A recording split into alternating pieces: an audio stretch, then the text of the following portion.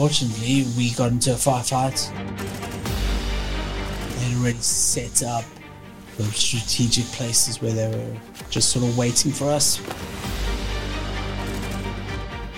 Caught a burst of an AK47 that was just sort of, fired in our general direction. One round went straight through the side of my neck, smashed my spinal cord and paralyzed me instantly. Welcome to The Eventful Entrepreneur. I'm your host Dodge, and I'm the CEO and founder of the Bournemouth Sevens Festival and the revolutionary Event Crowd, our new online events course. On this podcast, I speak to fascinating people who have all lived eventful lives. So if you want to hear more like this, make sure you subscribe, leave us a glowing review, and you can follow me on Instagram at Dodge Woodall. I reply to every single message. As an elite soldier serving in Afghanistan, Tobias Gutteridge's life was changed forever by a single bullet. The shot penetrated his neck, severing his spinal cord and leaving him paralysed from the chin down. Toby faced the unimaginable realisation that his life was changed forever, being confined to a wheelchair with a respirator helping him breathe and requiring around-the-clock care by 3 carers. He struggled with drug abuse, mental health challenges and the ongoing temptation to pursue an assisted suicide.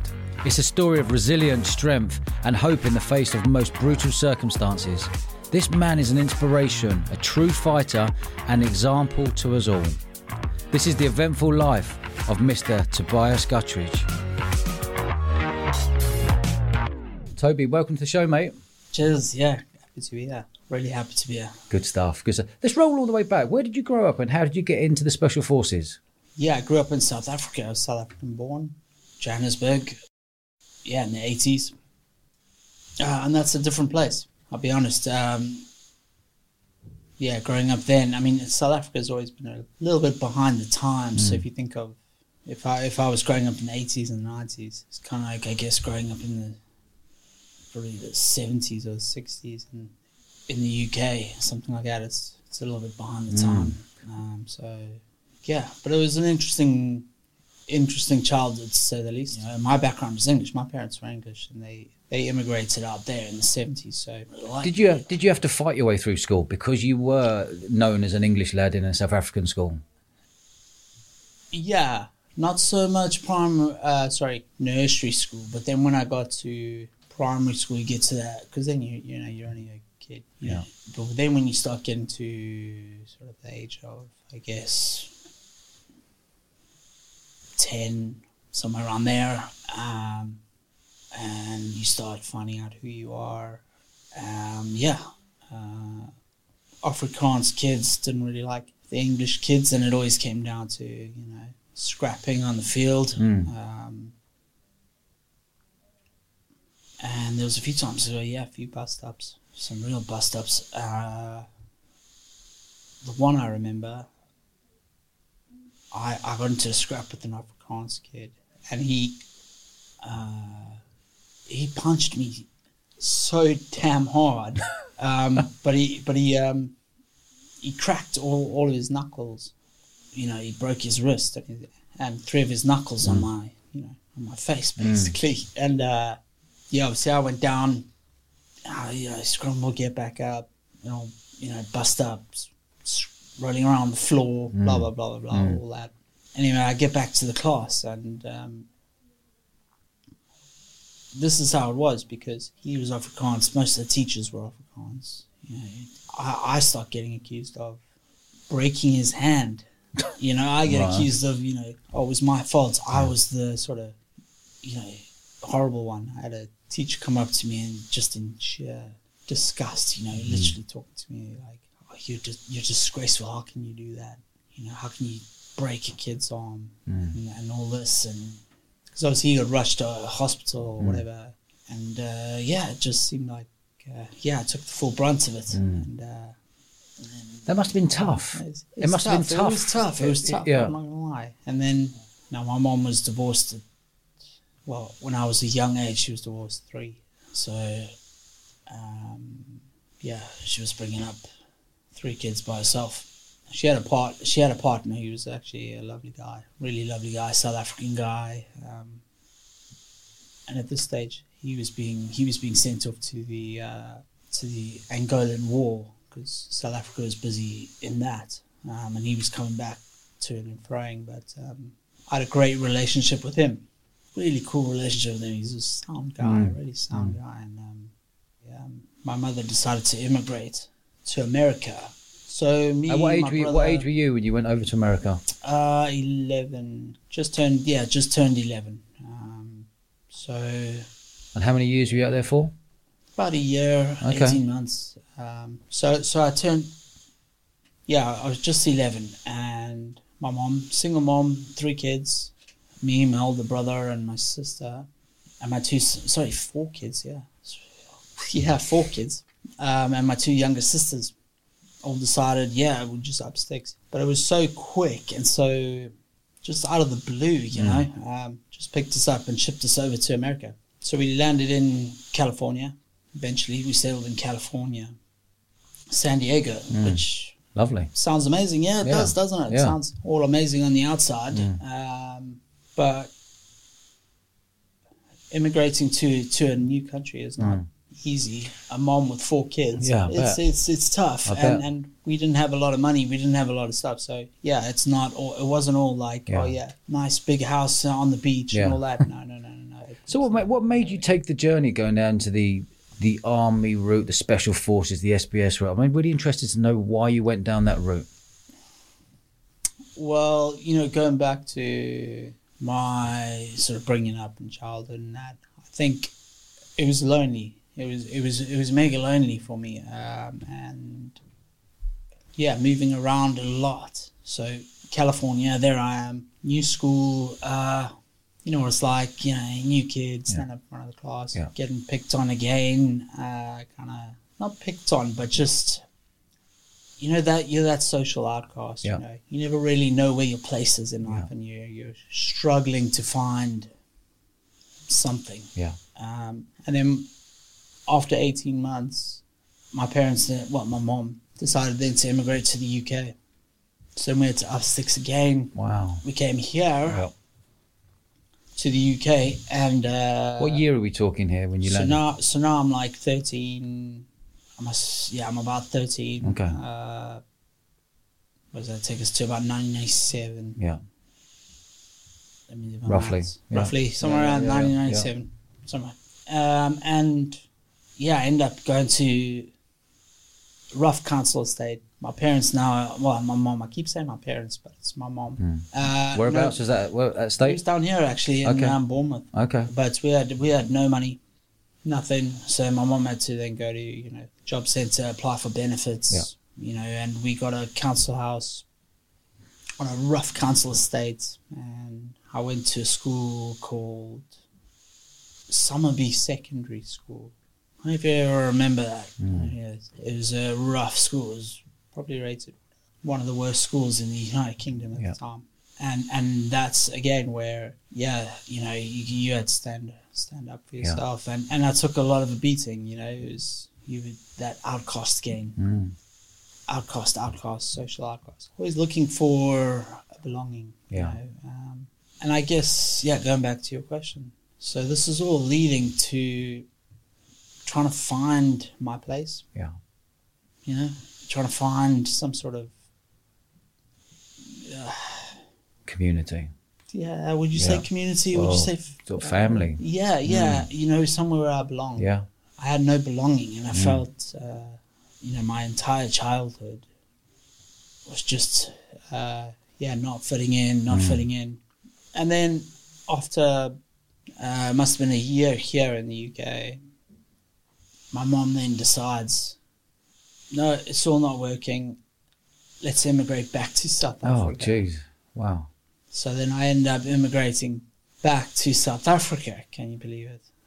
So now I'm like 14, 1998, somewhere around there, 98, end of 98. New school.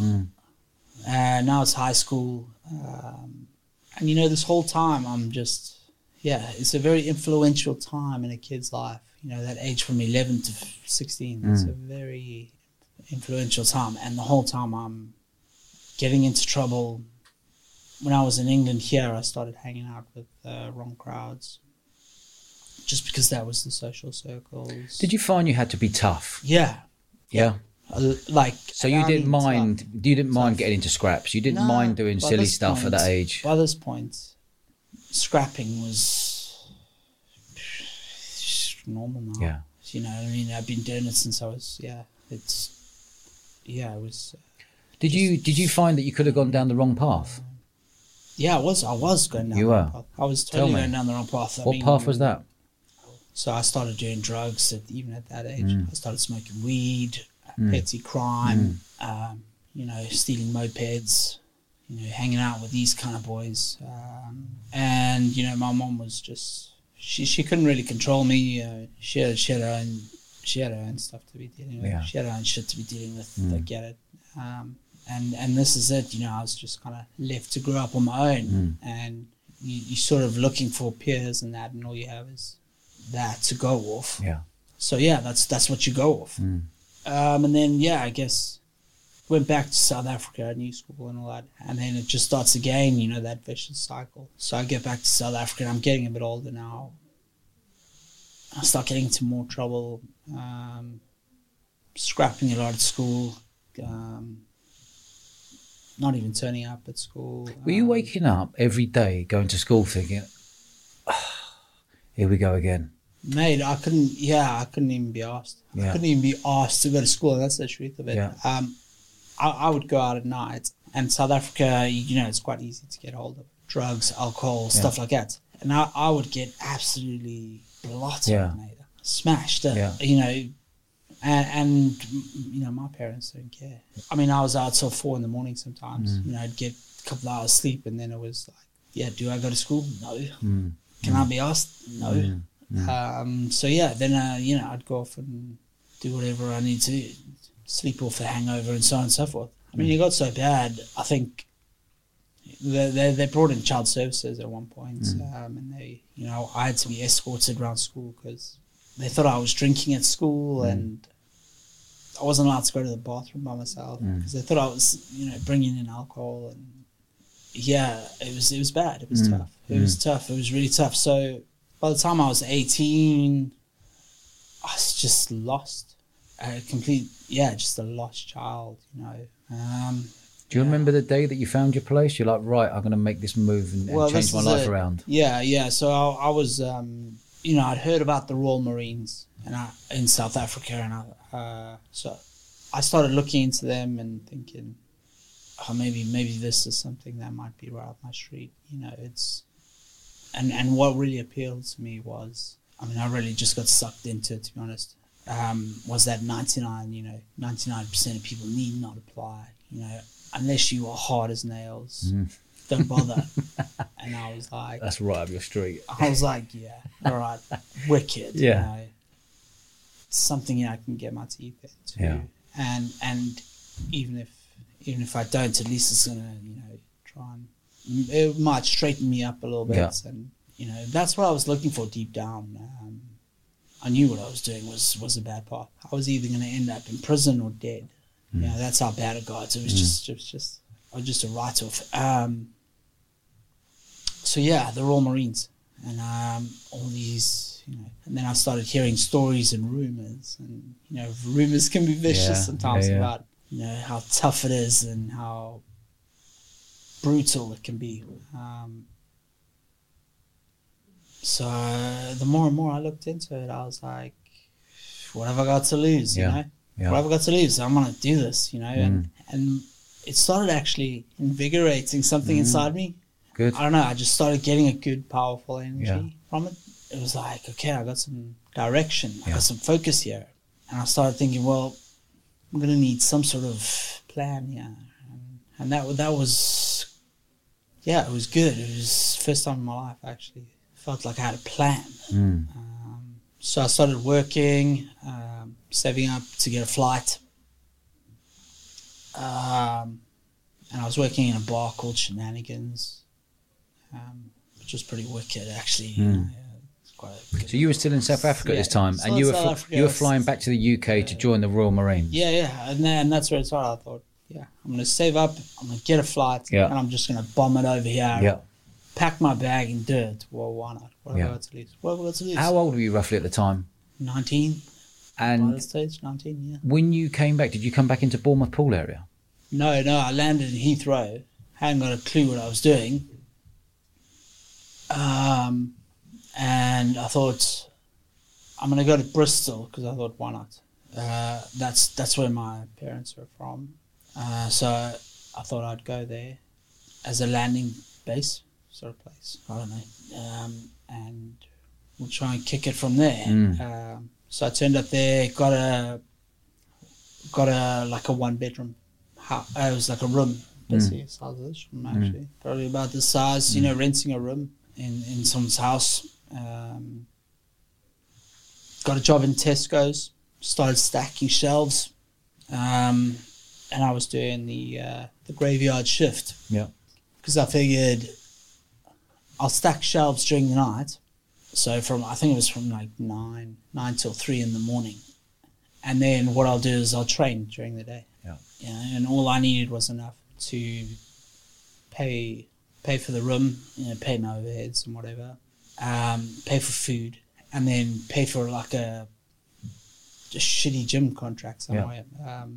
And I went down to the local council gym. It wasn't anything fancy. It was no like David Lloyd or anything. It was just just a spit and sawdust gym. Yeah, council thing. And that's what I did.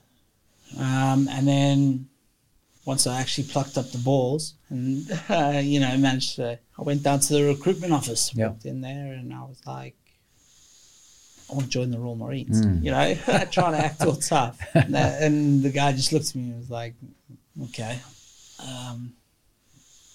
All right, so let me go away and get my sergeant major. And he went away, and the sergeant major came out, had a look at me, and was like, okay, can you do your, I think it was like, I don't know, was it something like 20 press-ups and 10 pull-ups or something, that little bar in the recruitment office there. And I was like, okay, cool, yeah. So he smashed that out, and he's like, all right, fine. And he asked me a few questions, why do you want to join and all this. And I was just putting on this massive tough guy bravado thing, trying to be all macho man. And that was it. He was like, all right, gave him my details and went back. And then you just wait to hear out. And then obviously I had to, once I got the letter, okay, we want to start the process. First of all, I was buzzing. I was like buzzing. I bet. I was like, I could feel the energy in me. I was like, rock and roll. Your calling, isn't it? Rock and roll. Yeah, mate. I'm here. Yeah. I'm doing it.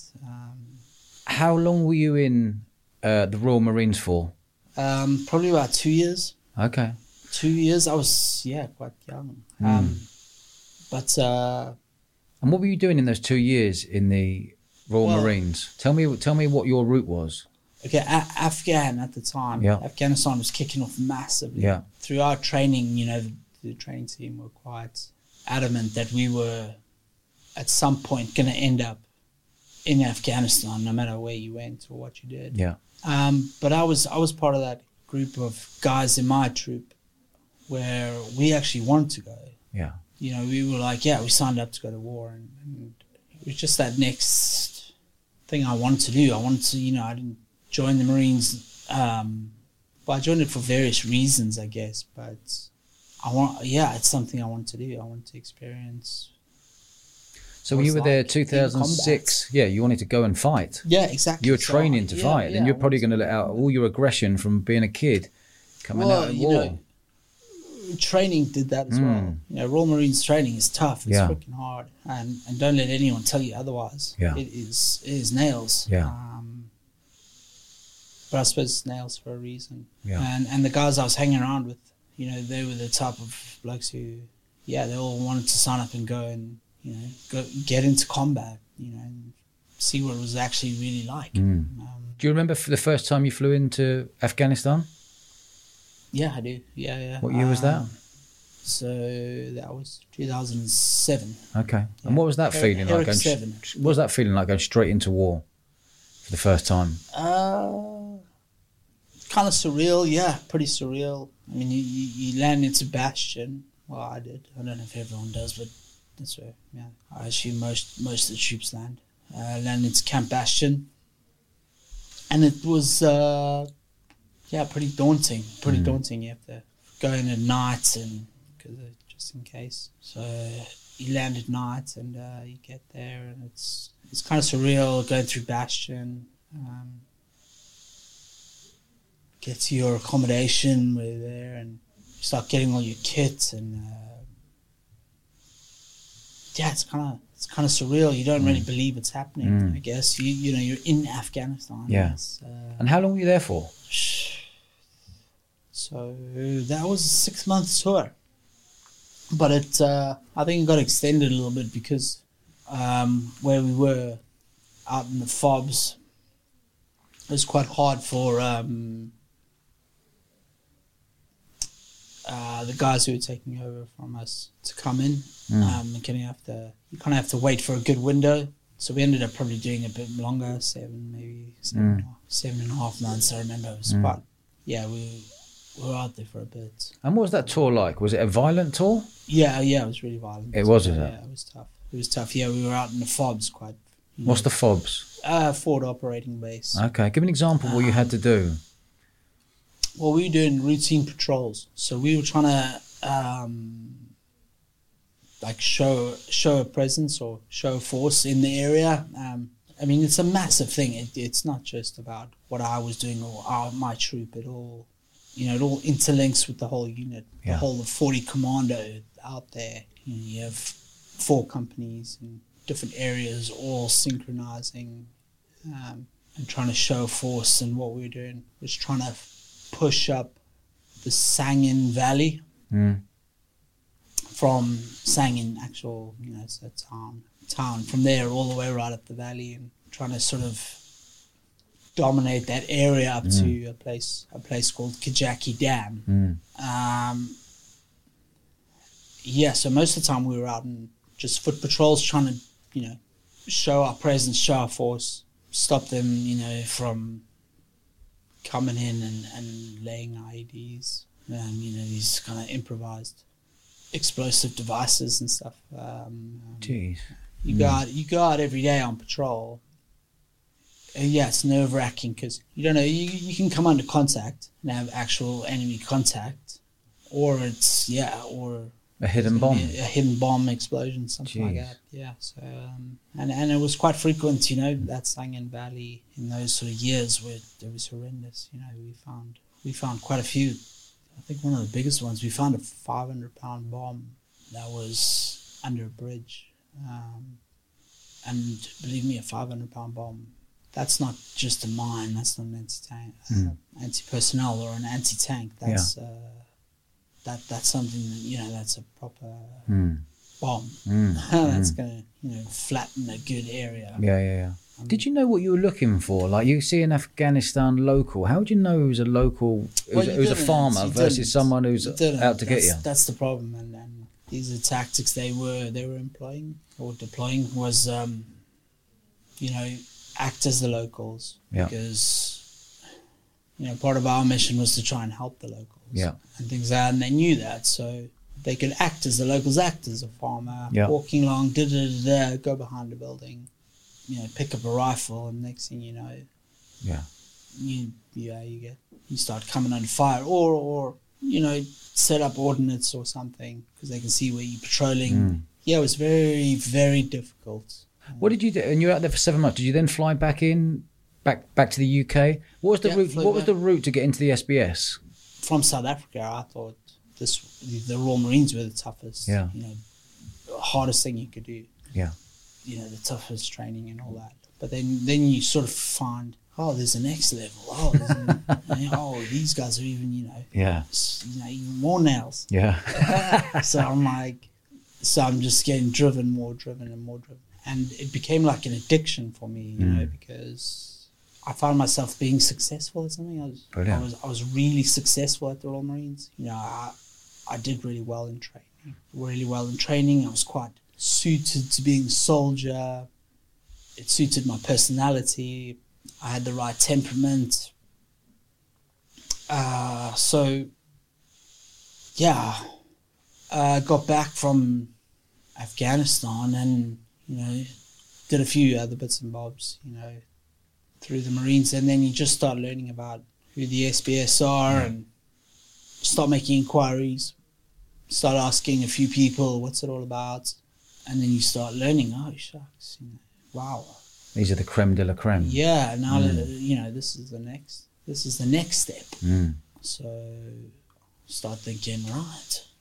Did you go for that whole training again? Yeah, so I started prepping for that, and I spoke to my sergeant major, and he was like, no, you're way too inexperienced, and you're too young, and all these. How old were you at the time, roughly?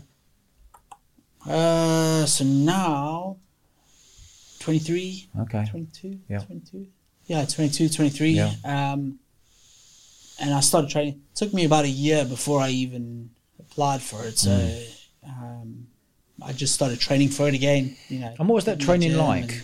What was the training like? Training for the SBS. No, for the actual, when they put you through their paces. Well, the training for the SBS is, selections there for a purpose. Yeah. It's to weed out, people who are not obviously suited, but not just physically, mentally, and they test various different elements of a human being, and you just gotta meet the standards and just be the right type of person. It's not just about how fit you are and how physically capable you are. That's just one thing, really, to be honest. What happened when where did you go in 2009? So, yeah, I obviously I was on deployment, and I had gone back out. Back to Afghan? Back out to Afghan, yeah, on an operation. Unfortunately, we got into a firefight, nighttime, and it all kicked off. And unfortunately, I went into a building, and they had already set up sort of strategic places where they were just sort of waiting for us.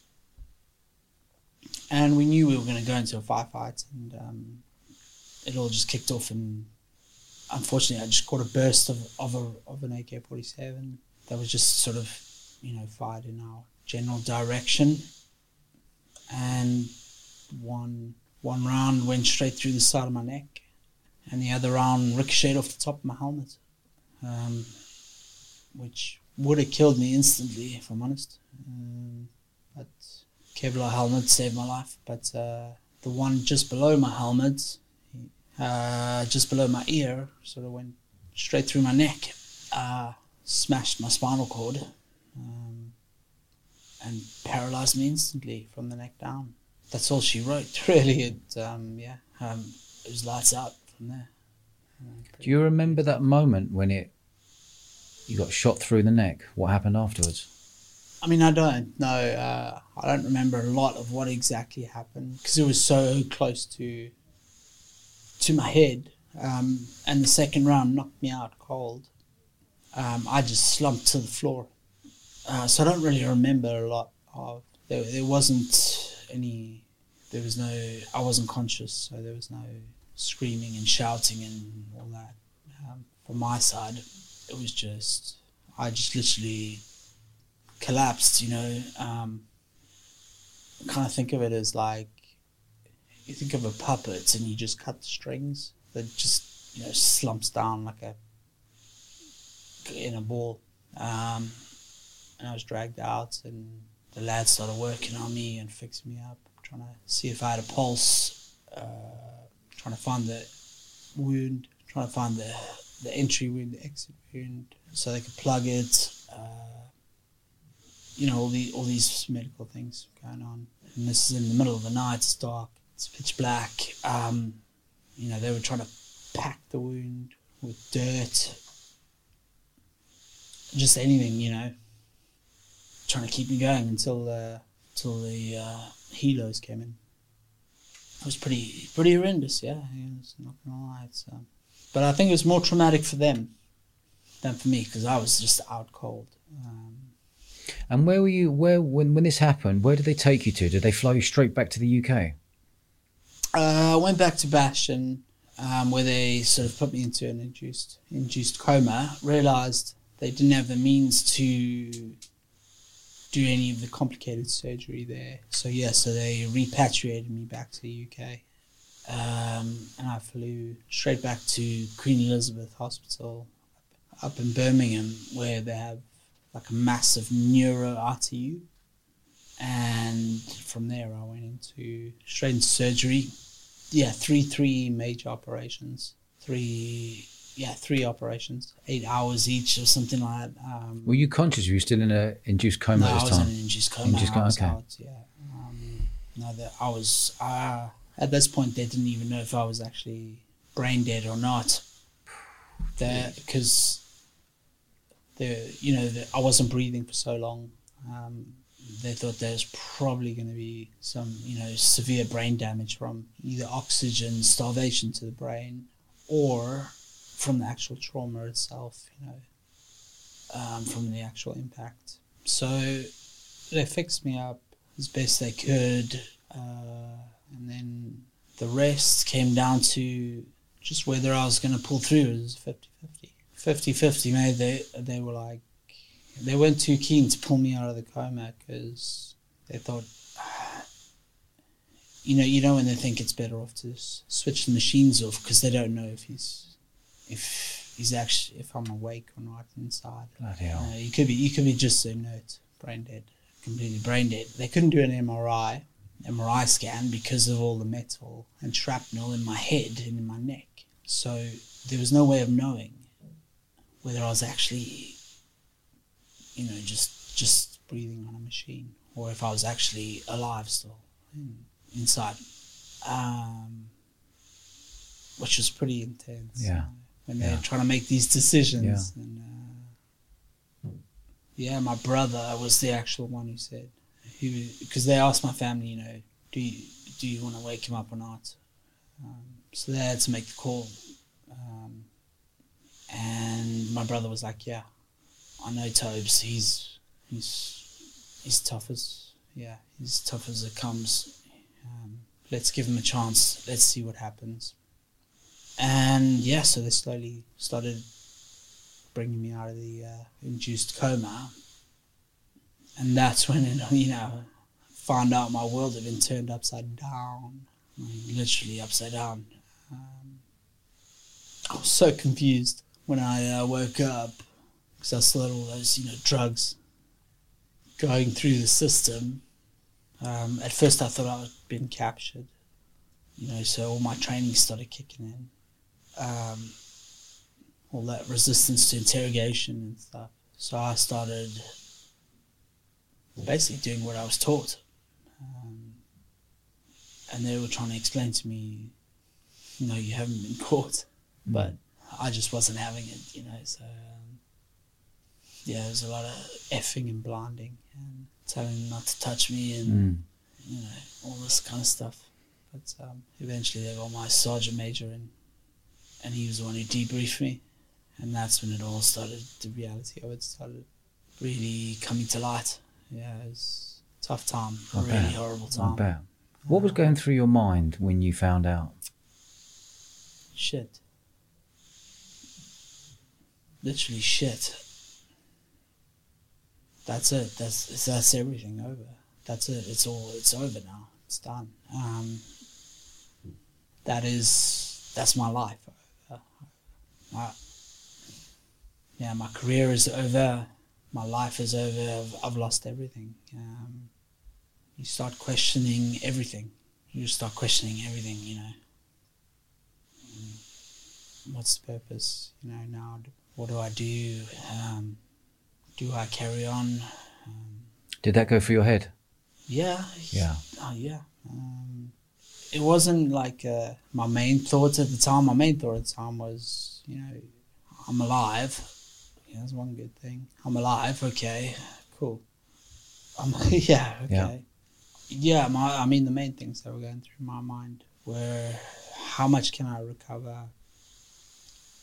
How much sensation can I get back? Am I going to be able to eat drink, talk, because I had to learn to talk again. You had to learn to talk again? Yeah, I had to learn to talk again, because on a ventilator it's totally different. You get like a set breath. It's not just breathing normally. So that noise coming through now is the ventilator? Yeah, you can hear that. Yes. That's air being pushed into my lungs. But I can't breathe by myself at all. So this machine has to calculate how many breaths to give me per minute to keep me, to keep my blood oxygenated, but not over oxygenate the blood, because that's actually can be just as bad. Yeah. So it's a balance. Yeah. But they didn't know if I could swallow anything like that. So we had to learn all these things again. Wow. And it was a long recovery process. How long, roughly? So I was in ITU, neuro ITU, for 3 months. Yeah. Most of that I was in a coma. And by the time I left there, it was about 4 months. And then I went to a spinal unit where I spent a year in hospital, a year of lying on my back, trying to learn how to talk, how to breathe, just coming to terms with things, trying to process it all, physio, getting my lungs back together, because I was very ill as well. I ended up with pneumonia a couple of times, where it was touch and go, and then trying to prepare myself to come back into the real world, which was pretty daunting, Yeah. That was, really scary. Did you have a good support network around you? If I'm honest, no. Not when I first came out of hospital. I was kind of falling between the cracks, because no one had really, in the military, this injury was quite rare. So it was a very complicated situation, because no one really knew if I was on the NHS's responsibility or still on the military's responsibility. Surely the military would see one of his soldiers and go, right, we're going to back you full tilt. You'd think so. Did they? They tried, but because of the special forces side of things, the MOD and the Royal Marines and the military thought that I was being looked after by them, and that the SF sort of community had my back and was looking after me. But I think they thought I was being looked after by the community in the NHS and by the MOD. So I wasn't, and the whole planning and the whole making sure I was being looked after psychologically and my needs, and did I have a property to go to, and was it properly adapted, and did I have the right psychological support? That was all just falling apart. I had nothing. I'd moved on to camp, and I was staying on a military marriage quarters, and that's when the real psychological downfall started. The real downhill spiral started, because I was stuck in this house. I could still hear the helos coming in. I could see the boys doing the jobs, going out on operations, because the unit doesn't stop. Yeah. And you were there in a wheelchair. Yeah. Looking out the window. Staring out the window. Oh, and I just felt myself just degrading mentally. Yeah. And before I knew it, I was staring out the window for probably 8 hours at a time, which to me felt like 5 minutes. Yeah. But I was just staring, I just couldn't come to terms with it. And it was just breaking me down, I was all prepped to be, fighting physically and being able to, conquer, I guess, battles in front of me. Yeah. But this psychological battle, this was a whole new playing field. Yeah. Like a whole new game for me, and I wasn't prepared for it in any way, shape, or form. Were all sorts of thoughts going through your head on... Yeah, this is where it gets dark. It gets really, really dark. I started relying on medication more and more and more. The stronger medications, blaming it on pain, but it wasn't pain. It's, the morphine. Yeah. You start blaming, oh yeah, I'm in pain. Yeah. But it's not. Yeah. It's just you can't deal with.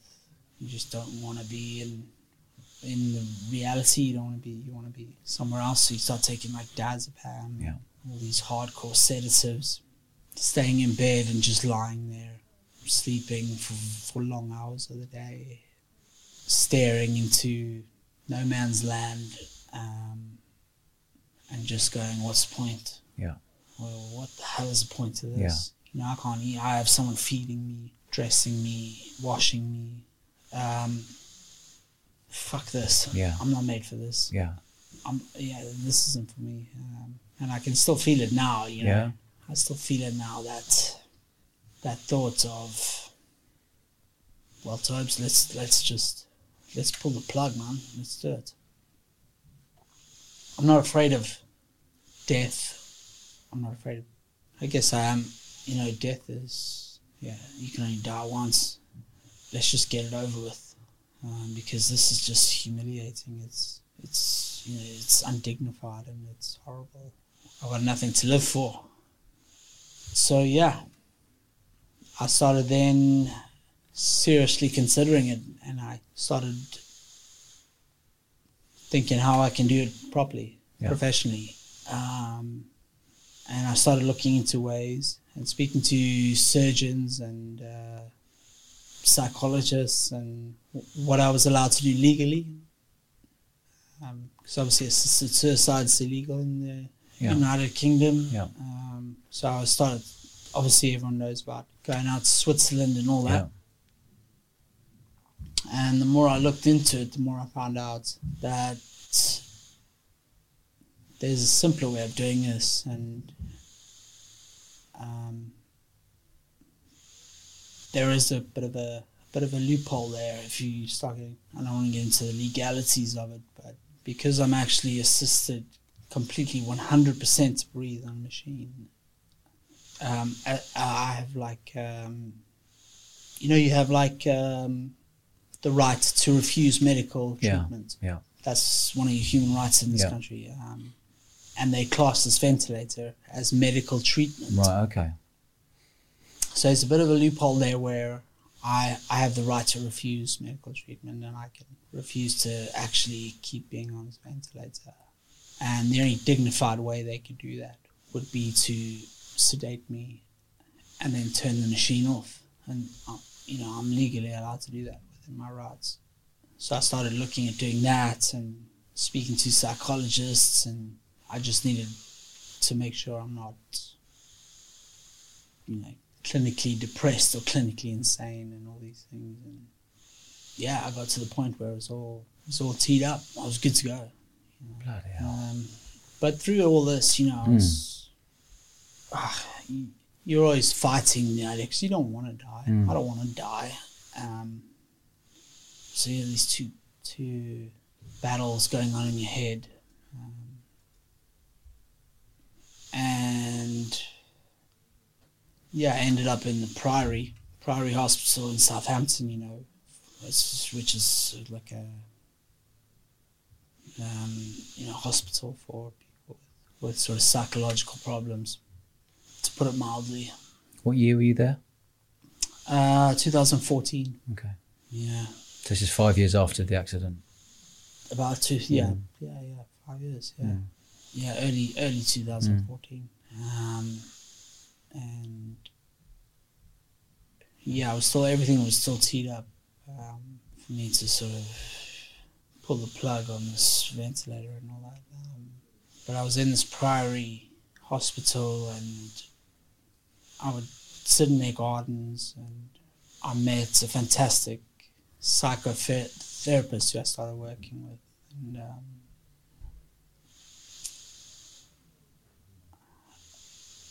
And to cut a long story short, he just said, Tobes, I just want you to think of 3 things that remind you of who you are and what what you're about, what you're made of. And I want you to write them down. And I want you to look at that every time you feel yourself staring at something, oblivious out the window. So I started doing that every day, and it just resonated with me. Was that a turning point for you? Yeah, that was my turning point. Was it? Okay. That was my massive turning point, Yeah. That was my T-junction in Brilliant. life. So it took 5 years. Yeah. Bloody hell. Of just the worst 5 years of my fucking life. Yeah. I mean, there's hell, Yeah. and then there's hell. Yeah. Yeah. And I guess, they say, like they say, there's different circles of hell. Yeah. There's different levels. Yeah. I'd say that was pretty far in it. You Yeah. know. In 2012, I got offered the opportunity to carry the Olympic torch for the British Olympics. And 2012, I was in such a bad place. Before I did it, I got so high. I was so intoxicated. I can't even really remember doing it. I remember getting on the bus, getting off the bus. Someone gave me like a beer. I downed a beer, but I was on so many other drugs. I don't remember doing any of it. And then I came back and I just passed out, and it was only a couple of days later that someone actually reminded me that I did it. And that's terrible, because it's such an amazing honor and such an amazing achievement to be given that opportunity. And yeah, I missed it because I was just in such a bad mental state. Yeah, forget all that combat and physical, arduous toughness. That is pure hell. There's no escape from it. Yeah. There's no respite from it. And yeah, you'll learn quickly who you are and what you really are. Yeah. That's the test of real steel right there. So yeah, that was the turning point in my life. And I decided from then on, I'm gonna make the most of my life, and I'm gonna fucking go balls to the walls. I don't care. I'm gonna make the most of it. Yes, mate. Love it. So just explain to the listeners, like now, we're opposite each other. Is it just from your neck down? Yeah, paralyzed from the neck down. So literally from, if you want to get like a little bit medical, quickly, I'm paralyzed as C2. So the cervical spine is, it goes down in numbers. Yeah. So the highest is, C1. Which is where basically your spine reaches your skull. Okay. And I'm C2. Wow. C2. So I'm just below maybe your throat. I can feel just below the chin. Wow. Just below your chin. Yeah. Just below there. So if you think of just above this trachea. Yeah. Yeah. Where the ventilator's coming out now. Yeah. That's where it stops. And that ventilator's on 24/7. 24/7. Yeah, 24/7. And you got full-time carer or carers? Full-time carers, 2 at all times, 1 RTU nurse and 1 carer, 24/7, which comes with its challenges, believe me. What are those challenges for you? Well, I mean, there's no privacy. Yeah. Privacy goes out the window, I'm afraid. And yeah, I mean, being in this situation, your dignity goes out the window. And these are things you have to learn to deal with. Yeah. And they're hard things to deal with. They really are. Especially at the beginning, those first 5 years. It gets easier with time, just like anything. But yeah, it was really, really tough. Really tough. And I've had to learn how to live a different life. And then just take little parts of who I am and try and just hold on to those little moments, as best you can. Yeah. So, Toby, you've gone through hell and back. Did you ever think about, am I ever going to find love again? I never thought I'd ever find love in the first place. I've always been a lone rider. I always like to think of myself as a lone wolf, bit of a maverick. But yeah, no, after my injury, I mean, I still think to this day, who could love this? You know, who could love me? Who could love someone in this situation? It would take someone pretty fucking remarkable. But I did. I found someone, and yeah, what can I say? She's the love of my life. She inspires me. She keeps me going. She gets me up in the morning. I only have to look at her, and that's what I mean. You know, I feel happy to be here, and I'm happy that I've made the choices I've made, because I would never have got to meet her. And yeah, she's a beautiful soul. What's her name? Savannah. She's and we recently just got engaged. Yes, mate. Yeah, Congratulations. Which is another big step for me, you know. Yeah. Engagement is something again I never thought would be you know, on the cards for me. But here I am, you know. So you never know where you're gonna end up in life. But she was born in South Africa. Oh wow. But she immigrated when she was really young. So we had a lot in common, and yeah, we just clicked, and it just grew into something special. And yeah, I'm thankful for that every day of my life. Wow, mate. Mate, but she is a phenomenal lady. Yeah. And I truly mean that. You know, to put up with how difficult it is with my life. You know, having people around me all the time, carers and nurses and staff and medical appointments and everything. And she just sticks by me, you know. Happy. That is a big shout out to Savannah. Massive big shout out to her. So, yeah, quality. Yeah. I'm happy for you, mate. Yeah. Tell me about the BBC programme you were on the other night. It's called The Speed Shop.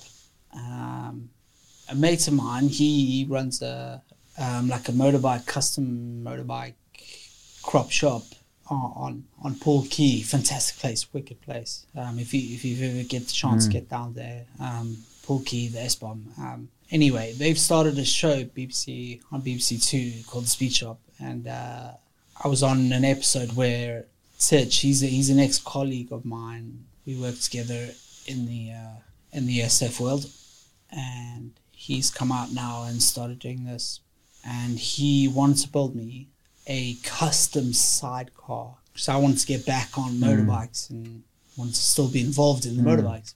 And he built me this sidecar, which is custom made for my injury. You know, it's got a place for ventilator.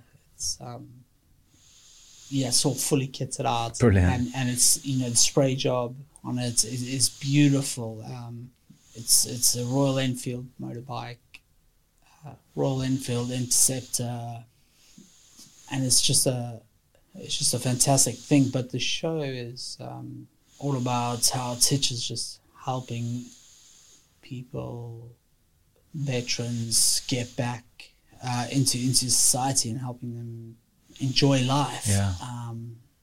So big shout out there to Titch Cormac and Speed Shop, because it is an awesome show. And yeah, if you get the chance, I will do. I'll pop down there. Absolutely. 8 o'clock, Sunday nights, 8 o'clock. I'm on it. So moving forwards then, what is your main focus as we speak today?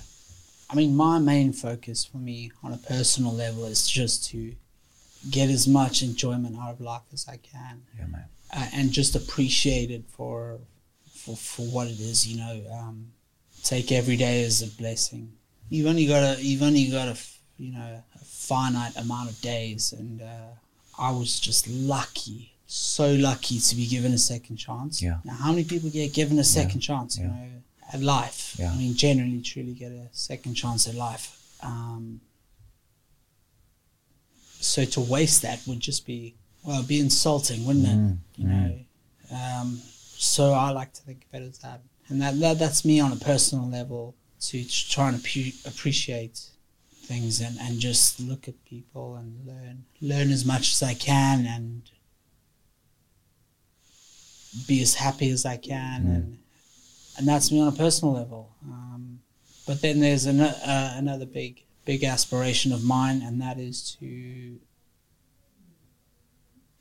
learn how to help others from this, from this injury, and how to make, how to pass on my knowledge, I guess. Yeah, how to take what I've learned and help others so that they don't have to go through it as bad as I've been through it, and be a force for good and try and actually give back and try and make this world a better place. Yeah. Well, why not, Tell me about bravery, and also let's touch on the book as well. Yeah, of course. Yeah. Wow.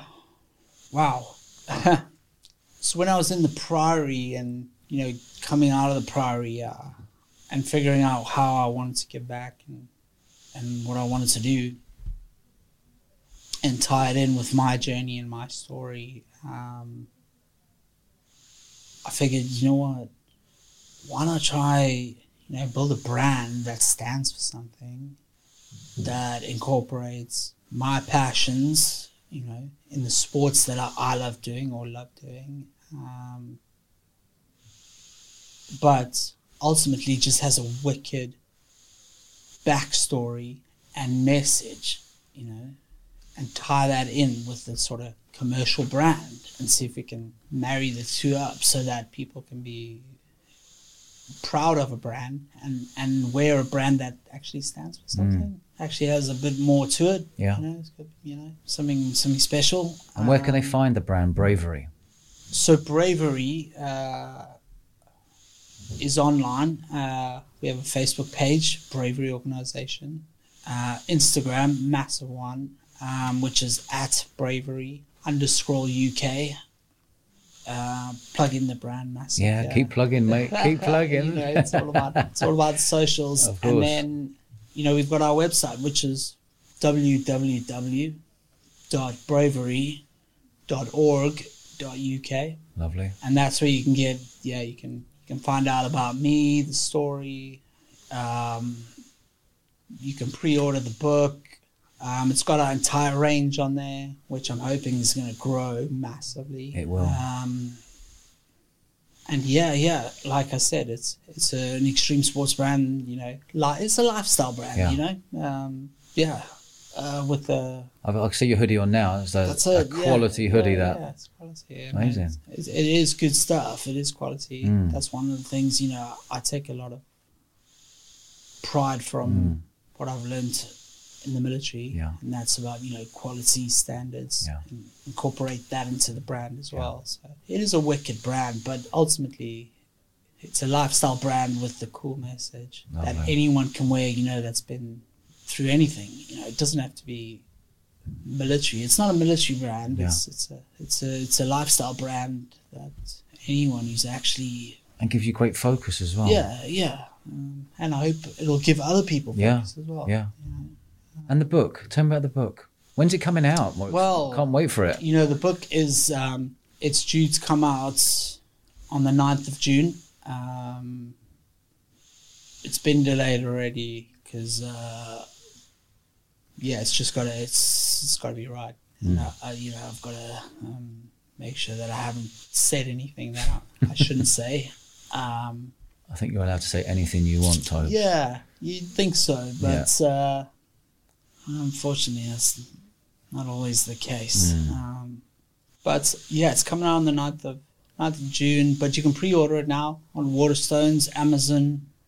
Just go onto those, Amazon or Waterstone and search for Toby Gutteridge, or the book's called Never Will I Die, which is actually pretty cool because that's a saying me and my mates used to use when we were up to no good when we were kids. We'd always say, never will I die. Love that. And then we go and do something pretty gnarly, pretty crazy.